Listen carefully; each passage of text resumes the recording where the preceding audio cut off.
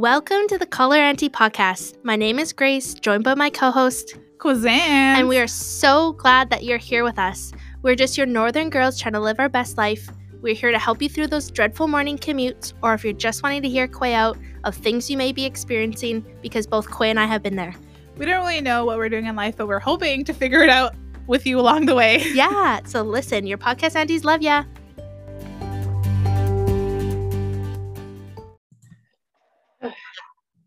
Hey everyone, welcome back to the Color Auntie podcast. We're so excited to have a guest with us.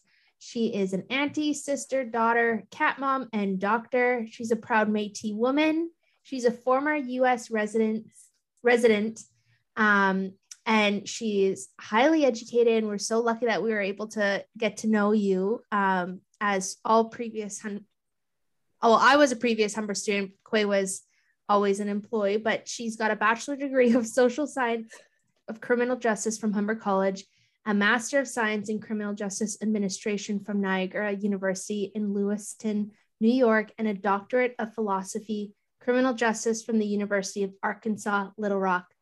She also obtained her Indigenous Knowledge Certificate and Child Advocacy Certificate from Humber College. So we welcome Natalie Snow. Thank you. Welcome, Nat. Thank you very much. Thanks for having me, Grace and Quay. It's nice to have another cat mom on the show. Yep. I love my cats. They're my best friends. Grace,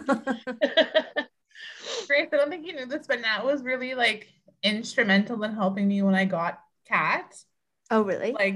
I turned to her and I was like, what do I do now? Because Kat was just thrown on me, right? She was like, I was half JKing. I was half just kidding about getting an animal. And then my friend Meekwan just showed up on my door and was like, okay, here's your cat you said you wanted. And I was like, Nat, what do I do? Yeah. Yeah, I went and visited her when Quay had to travel for work a week and a half after she got her. And she's like, we go visit her? I'm like, of course. And I went in and played with Kat and we went hung out. And you got her as a kitten, or was she already a cat? So tiny, a tiny kitten. Aw. Yeah. She's my cat's aunt. Oh, I thought about getting a cat to add to just so we have a dog and he's a pretty big dog, but I'm just how cute would it be if him and a cat were friends? I don't know, 2 dogs would seem like a lot of work. So I'm oh, maybe a cat, I don't know, just to give him some company. That's why I have 2 cats, so that the other one has company. I think that they're more friends than they probably are. But I'm you 2 could be best friends when I'm at work, when I'm not home. And they don't sleep together. They don't hate. They don't fight really. They sometimes have. I call it fat guy fighting because they're both big kitties, and it's like patty cake. And then one rolls on his back, and then the other one walks away. So it's nothing intense. But I wanted them to be the pictures you see on Instagram with the cats and they're sleeping together in a little bed, and I wanted that, but it never happened. But cats and dogs can be friends. And I think it's important. A vet told me that you need to get the dog first and then the cat as a kitten second. Yeah. So the kitten will grow up knowing the dog. Yeah. And still being a puppy-ish like Frank is. Yeah. And then I think if you do get one, this is the perfect time. Yeah, because one of my cats, he's afraid of wind and he's afraid of sound because there was nothing, he wasn't around it. So even other people come over, he hides because he's not used to it. So the best time is to have a kitten, and then with the dog, and then they grow up and not knowing that normally they're cartoon enemies. Yeah. Scared of the wind. That reminds me of Nico. He was scared of the wind, and yeah. I don't think he understood what it really was, and he'd be I hear the wind. I'm oh no, you would get scared of it. But Quay, do you want to give a background of what this episode's about? Yeah, so before we get into the topic, though, I wanted to prelude everyone to stay tuned because we're going to talk about an important stat that came out, or that people got more notion of this week, was that now 30% of women incarcerated are Indigenous in Canada. So we have Dr. Nat in the building who's going to help us review that stat, talk about it. But before we get into it, I wanted to talk more about like you, Nat. So we met you during your, like Grace had said, when you guys were students at Humber. And then but we met you, we were all at different points of our life. So what had influenced you to start your journey from like degree to doctor, and what were you doing before? So before I went back to school, I was actually, funny enough, I worked midnight security at Humber Lakeshore campus. And I used to open the school up for everybody or open the doors in the morning, and I just did my rounds at night because I worked midnight to 8 a.m.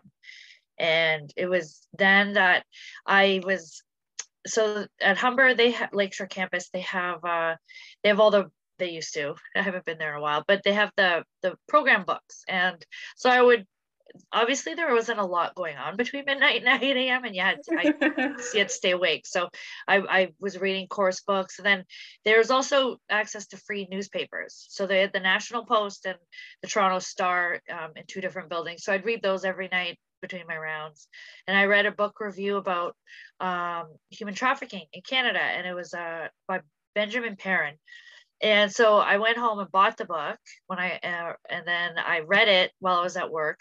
And then I'm like, what can I do to help, or what can I do? So that's when, and then I was in C Building, which is the home of Community and Social Services. And I saw the degree program for CJ.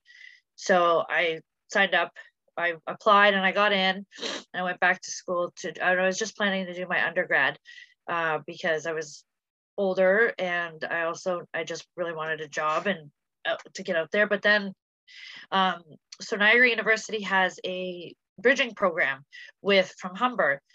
So what I got to do was write 3 extra papers, and I got 9 credits towards my master's degree through Humber and Niagara bridging program. So I did that. So then I said, you know what? And then I thought about it. I said, I'm already a bit older than people. Let me give myself an edge by getting my master's, because I could get it done in like a year and a half. And the good thing with the Niagara program was that it was for working professionals. So the classes were in the evening. And Niagara, it might seem far. It's right across the border though, in Lewiston, New York. It probably takes me less time to drive there than it does like downtown Toronto from my current residence. So I was like, you know what, if I can make it work. So I signed up. And then it was during that program that I met now she's my mentor, Dr. Dana Raditz, and she studies gender-based violence. She focuses more on intimate partner violence, but I'm more focused on sexual violence. But she really encouraged me. She said, you have a knack with your writing, and I think you would be I think it would be a great opportunity for you to continue your PhD. And I was like, I don't think so, because I need to work and make money. And I don't know, we would talk about it, and I looked into it, and it seemed really interesting. And so I actually only applied to really one school. And I said, if I don't get in here, because it really wasn't, I didn't have a big dream of being a PhD, but I really liked what would come with it, which is like research and community advocacy. So I applied, I got in, and then then I moved to Arkansas in August of 2017. And that was a shocker. That was wild. You were shocked? Yeah, even though I did not in any rich way think it was going to be like here, meaning culturally and just attitudes, but it was wild when I got down there. And I drove down. I sadly had put one of my cats down like 2 weeks before I left, my big girl Carly. And so me and Miles, I still have Miles, him and I drove down in August, because school starts August 15th down there, mid-August. Nobody told me that until I found out 3 weeks before, which was very handy to move to another country. And Miles and I got in the car. It was so hot and my air conditioning broke on my way to Windsor. So right at the beginning. Yeah. And I had poor little Miles, he was sweating in the car and he's like panting. And then I'm feeding him water from a bottle. And then I remember my mom calls, and so at the time I was crossing at the Ambassador Bridge, which is the Detroit Windsor Bridge. And there was construction on the bridge. So I ended up waiting 3.5 hours to even get on the bridge. So when you cross at Windsor, you take that long street, the highway. It's like Highway 2, but right off the 401. And I sat there and I pulled off because I had to check on my cat. And I'm like, please don't die on me, Miles. And then my mom called and I'm like, Miles is dying and I am sweating. And I was like, oh, and I'm like, I'm sorry, Mom. And then we finally got across. So my initial plan was to drive about 6-7 hours a day. And I was going to take 3 days to get down there. And I was in the car till almost 9:30. I got to my first stop because I was staying down in Troy, Ohio. And I had left at like 8:30 in the morning. So it was a long, hot day. And then I get to the hotel and they're like, we don't allow animals. And then I was in tears. And then the ladies just felt bad for me because I told her, like, I got stuck at the bridge and my cat was gonna die. And she's like, just if you get caught, say you didn't tell me. I'm like, that's not a problem. He doesn't even meow, so we're fine. So we went in, had a shower, and I went to bed. Yeah. So. Oh, Miles, so glad you got out of there. Yeah. That totally would make me cry too. Like, I hate getting stuck in traffic. Oh my God. Yeah. And it was so hot. It was like I think it was like 37 degrees outside. And I mean, you're not that it's a bit better, at least if you're moving because you have the wind coming in. But I'm sitting, I had a little Ford Echo. So anyways, it was tiny. And I'm in the middle of all these transport trucks trying to get on the bridge. So there's like no air. It's just hot. I'm sweating. The cat's sweating. By the time I got to Kentucky, I'd stop and get big water bottles, and I'd put it on Miles's back because he was sitting on the front seat with me. Yeah. And he started to get better. And so we both like put water bottles, like I'd be like dumping it on my head because it was so hot. And Arkansas is very, very humid. So as I continued south, it was unbelievable hot that I've never experienced. And not like the Caribbean. It was dry and humid and just nasty. And I'm like, I actually bought shorts. I don't own shorts before this. I'm not a fan.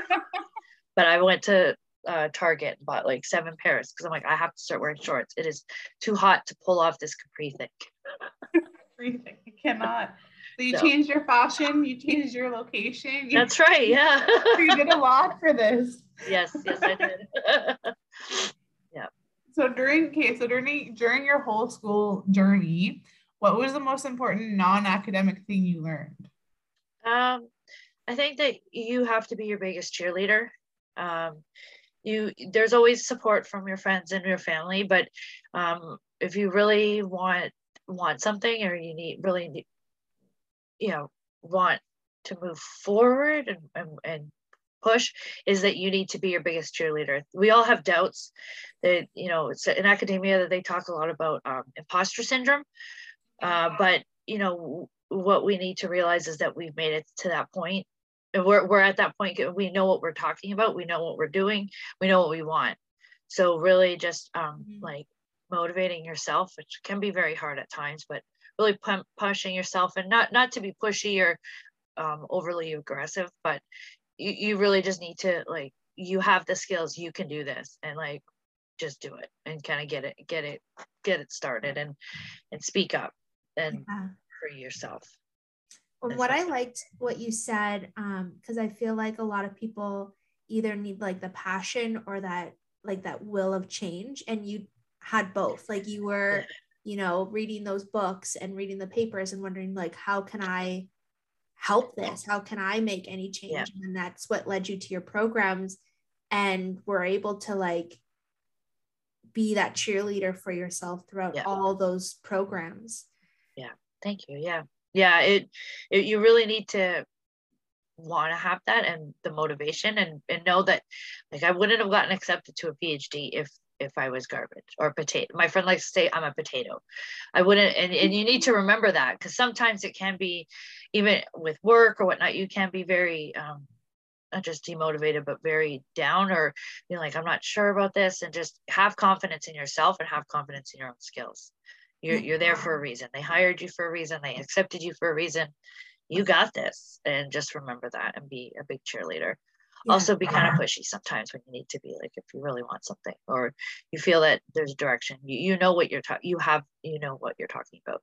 I think a lot of times, especially us as women, we're told, you don't be aggressive, because you don't want to, or that you're seen as bitchy or bossy, which those same skill sets and men are not talked about the same way. Right. So, but we really need to, we know what we're talking about. We're experts in each of our own lives and knowledge base. And we just really need to have the confidence in it and say something, and then have hopefully other people support us. But women, really have that backup from other groups, other people around you. But, yeah. Or like, even in the workplace too, like I find that sometimes fires or things get put out and fixed by women, because that's like the gender roles that we play in society, that like we'll just fix it. Like, don't worry, the women on the team will fix it, because of the nurturing stuff we're supposed to have ingrained in us. And I love that one meme that's like, am I intimidating or are you intimidated? Like, there's a difference. Yes. And then the other one's like, am I being a bitch, or are you just conditioned to believe that women are supposed to be kind and nice to you all the time? Yes, that I'm like, that one is the one that I like too, because I'm like, why do I have to be nice to you? I don't even know you. Like, exactly. I'll be kind and respectful, but I'm not gonna. Wait, was that first one you said, was that a meme with Oprah from the Terry and I don't think it's from that, but it could be. But I think, remember, it was like, Oprah did say something like that. Like, are you, I can't remember. It was like, were you forced, or I don't know. Yeah. I forget. So like, if it's not a meme, we should make one. Yeah. So Natalie, were you in the States when COVID happened? Yes. I was in Arkansas. I was in Little Rock, and at the time I was we were doing in our third and fourth year of our PhD. My program set up it's a placement, but it's like a co-op. So we were all placed with different agencies throughout the state. I was working with the Juvenile Justice Division of the Department of Human Services, I think is what they call it. And it was wild, because Arkansas is a state that is very independent, I guess you could say, or their own free thinking, which a lot of times contradicts science. They had very set opinions of, and as this progressed, they never locked down. That was one of the only states in the United States that didn't lock down. It ended up being, but when it first started hitting, so the first case actually happened in Arkansas, in a Pine Bluff, which is only about 40 minutes away from us. And I remember reading it on the news, and then they were talking about it in the office. And at the same time, though, it got to because Arkansas is like in the south center of the United States. We border Texas and Louisiana. So it takes a while. It had already hit New York. It was coming down. And then I watched the Canadian news often. Every day I would watch, because CTV lets you watch it the next day, same with CBC. So I could see what was happening everywhere else, but Arkansas, we were very slow to respond. And then I was like having mild panic attacks, because I'm like, what should I do? What should I do? And then on the weekend, so that was like the Monday, Tuesday. And then I talked to a professor. I won't say who, because I told her I would never reveal it. But I said, I don't know what to do. I want to go home. This is a global pandemic. She goes, I think you should go home and just, whatever the consequences are, whatever they are, because like we weren't shutting down necessarily. Then our school made a choice to shut down. All the schools did. But then, so at the same time on the Monday, I called my grad coordinator, and I explained like what's happening. And I'm like, listen, I want to go home. And then I said, let's wait till, or she's like, okay, well, what's happening at home? And I'm like, well, I have nothing down here. I have nobody. I have really crappy health insurance. And I don't know what you guys are doing. And I don't, like, my lease expires in May. I just don't want to be here. So this was in March. Then Trudeau announced on the Monday that the borders were closing. And although I'm a Canadian citizen and I knew I could get always home, I used that as my crutch to say, I need to go home. So I called my program coordinator and I said, listen, they're closing the borders on Thursday or Friday. I need to get home. So I packed up my 2-bedroom apartment and put it into storage. I put as much as I could. I ended up storing other stuff at 2 other people's houses because I had so much stuff. And then my car was full with me and the cats. And I was on the road to Canada Thursday afternoon. No, Wednesday. And then I was at the border. I was at the Detroit border on Thursday evening at 8:00. Yeah. And then I came home. And that was the busiest I've ever seen that border. And it was because I read that everybody, or that there's over 1 million people returning to Canada that week once he closed the border. So I quarantined like I was supposed to, and then I ended up having, so with your PhD, you do these things called a comprehensive exam. And my at UA Little Rock, we wrote our own article. So I was looking at, I requested data from a third party, but it had to be secure. So it was in our secure data lab. I was looking at, what was I looking at? Factors that predict help-seeking behavior among Indigenous women in America. So the data set had to be stored in our secure data lab. So I was in the middle of that process when I got there, or when I left. And then so that all had to be pushed back. I couldn't work on the revisions because I didn't have access to the data. So I ended up having to return again in August to drive down. I emptied out my storage. I gave most of my storage stuff, most of my materials to a domestic violence shelter. And I actually dropped off at a person's new apartment. I had a pull-out couch and my futon couch and a whole bunch of stuff. Gave it back. I put as much as I could in my car. And I didn't have the cats with me, which because I was only there for a month. And I stayed at a hotel for the month. And then I stayed for the month, finished my comprehensive exam, and then I crossed back over the September, I think it was like September 5th, and I rescinded my visa. I did all that, and I haven't been back since. So. Oh, wow. Yeah. So after your comprehensive, were you finished, or did you have to do online work still? Well, lucky for me is that all my coursework was done. So the only thing I had to do was my dissertation. So I worked on my dissertation from here, and my chair, which is Dr. Bob, him and I would meet on a weekly basis. And because I did my dissertation, I looked at the MMIW social movement, online Twitter presence. So I looked at how it's being framed online through Twitter. And that data I collected myself, so I didn't have a secure data lab. So I have the actual data. So it worked out that I could do it here, which was really beneficial. Because I don't know, it would have been, I mean, we did online, they ended up continuing online courses for a bit. But if I was at a different spot in my PhD, my decision to stay or go.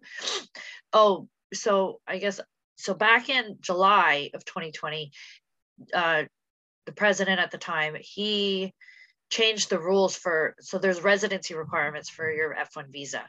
And in March, they pulled back those rules because of COVID so that international students could go home.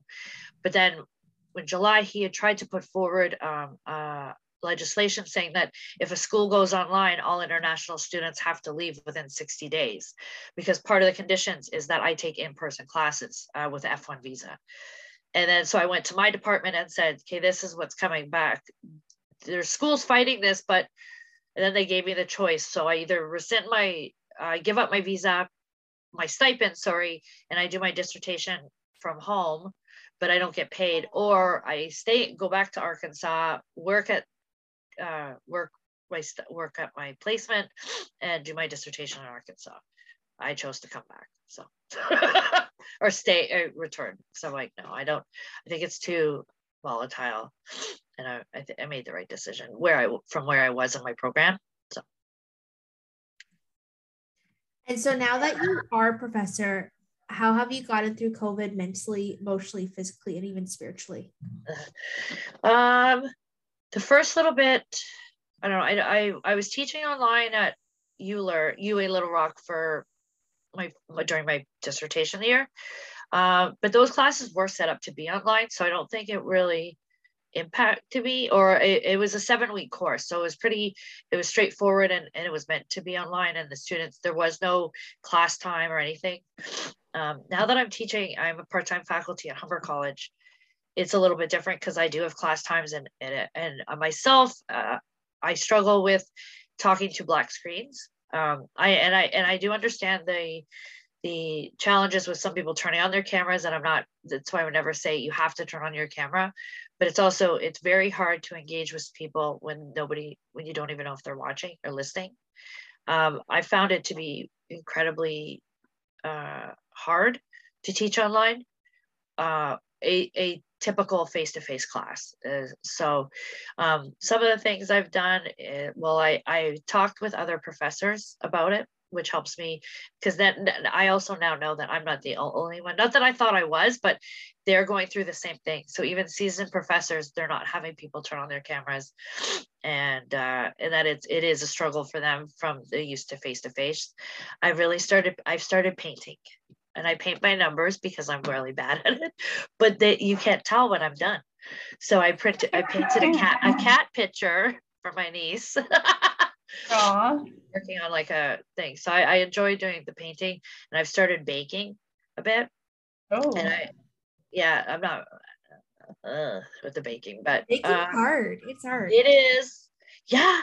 And especially I don't have a mixer, and they're like, oh, don't overmix. And I'm like, what does this even mean? How do I overmix? And like the folding. Oh, remember, I had to learn what folding was too. Remember Schitt's Creek, fold the cheese in? Did you watch that? Okay, well, there's a scene, and then with Dan Levy and Moira. Anyways, so I do that, and I think it's just, I also go out for walks a lot. I think it's really important at this time because you do spend so much time in front of your laptop for work, and for just to take that time away from any sort of screen. So I like to walk around where I live. We have a park, and so I do 2 laps of that normally. And even when it's cold, the only time I don't really go is when it's raining, because I don't. Yeah. So I found that helps as well. But it's not that bad. Like when you bundle up and it's cold out, it's not that bad. Oh no. You just exactly. Wear your coat, wear a hat, and actually I start to kind of sweat, and I'm like, oh. But in the winter, I don't know. I find like there's good and bad like periods. Like when we started to slowly open up, and not that I was going out doing a whole bunch of things, but just that opportunity. It was a lot easier to adjust or to be online a lot. But then once things start, I find like closing in, or the numbers start going up, and like things change a lot, then I get a lot more not panic per se, but I find being stuck inside your house, or being stuck becomes a lot more overwhelming and real. So I just walking, painting, baking. And I've watched a lot of TV. I caught up on all the ones people talked about when I was in my PhD. Yeah. I've seen them now. So you'd recommend Schitt's Creek? It's pretty good. I really liked The Mayor of Easttown. It's on HBO with Kate Winslet. That one was really good. Oh, I really got into remember I told you I got into Downton Abbey during this pandemic. Downton Abbey. And like I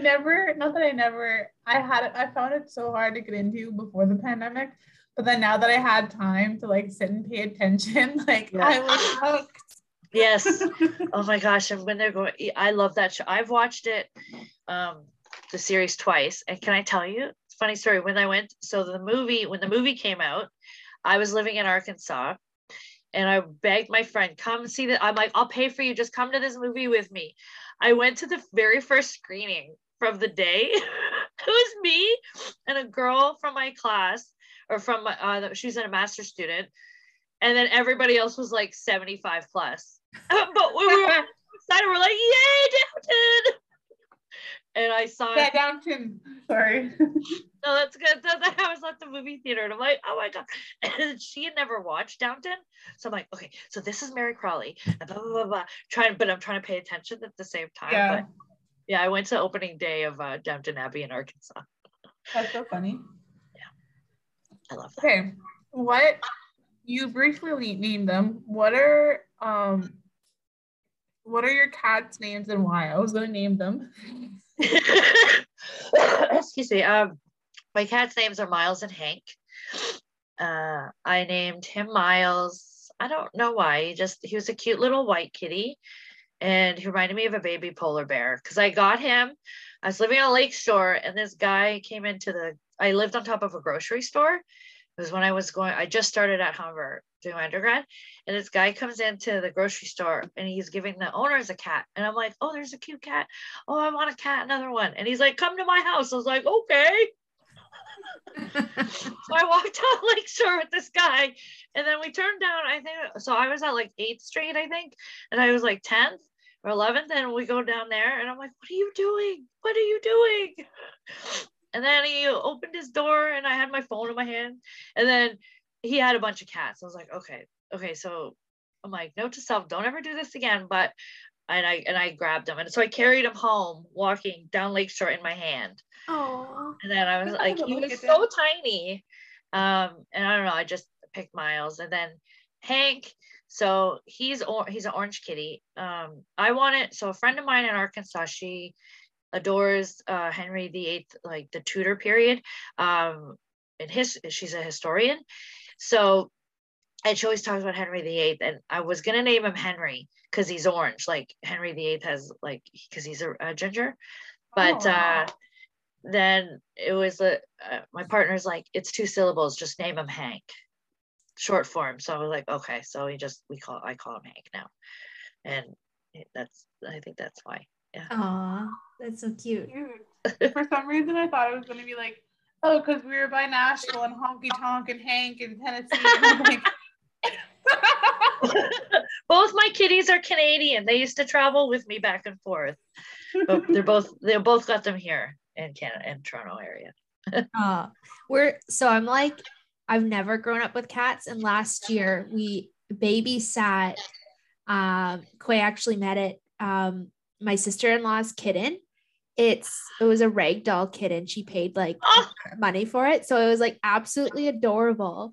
But we were so not used to it. Like, it would crawl into bed with us, and then it would want to like cuddle up right by our necks and like lick us, and we're just like, we can't do this. Like, so we had to like keep our door shut, and it just slept outside the door. We felt so bad, but we're like, we can't.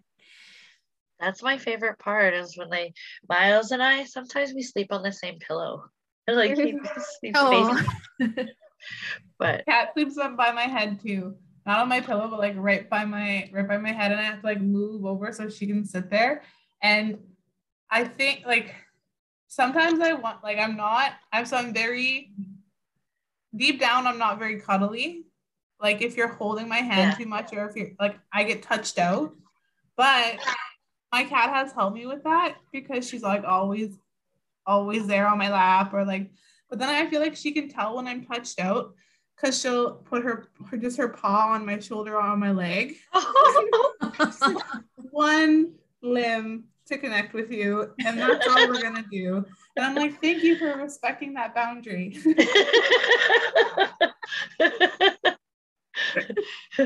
Sometimes my cats put their hands on my hand, or they put it like kind of out, and I'm like, do you want to hold hands? And so like I'll sit there with my palm open, and he can put his paw there, and it's like we're sitting holding hands.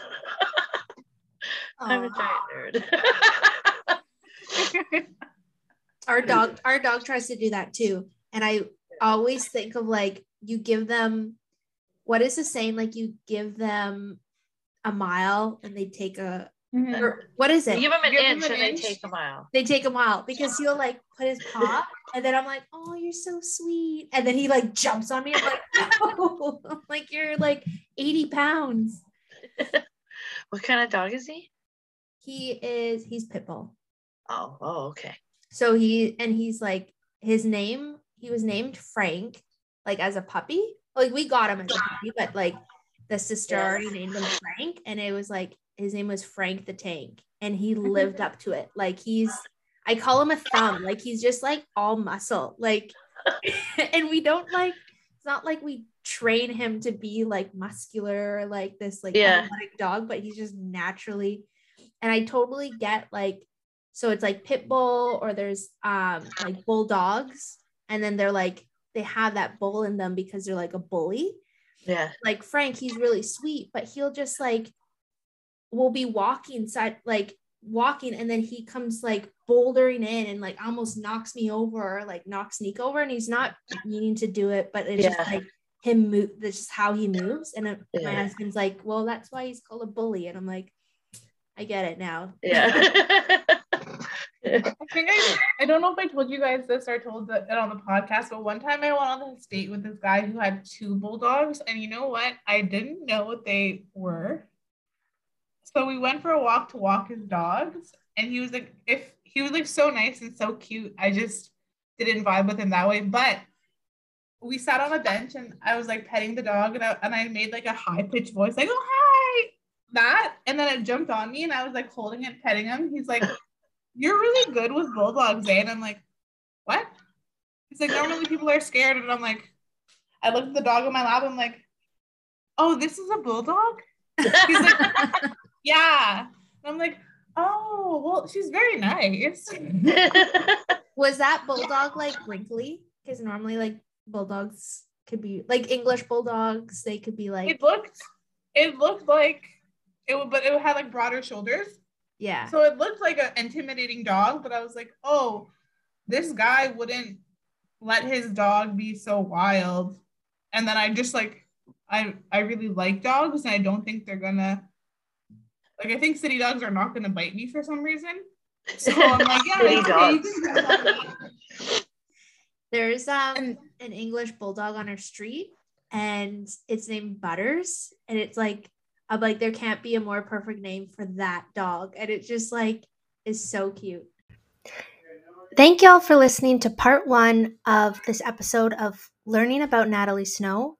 Next week for part 2, we'll dive into the meat of our topic, and Natalie Snow will teach us more about the criminal justice system and how it relates to our Indigenous peoples. See you next week.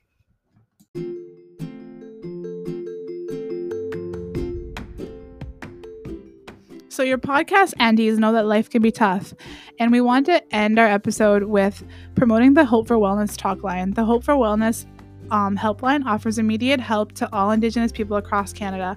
It is available 24 hours a day, 7 days a week to offer counseling and crisis intervention.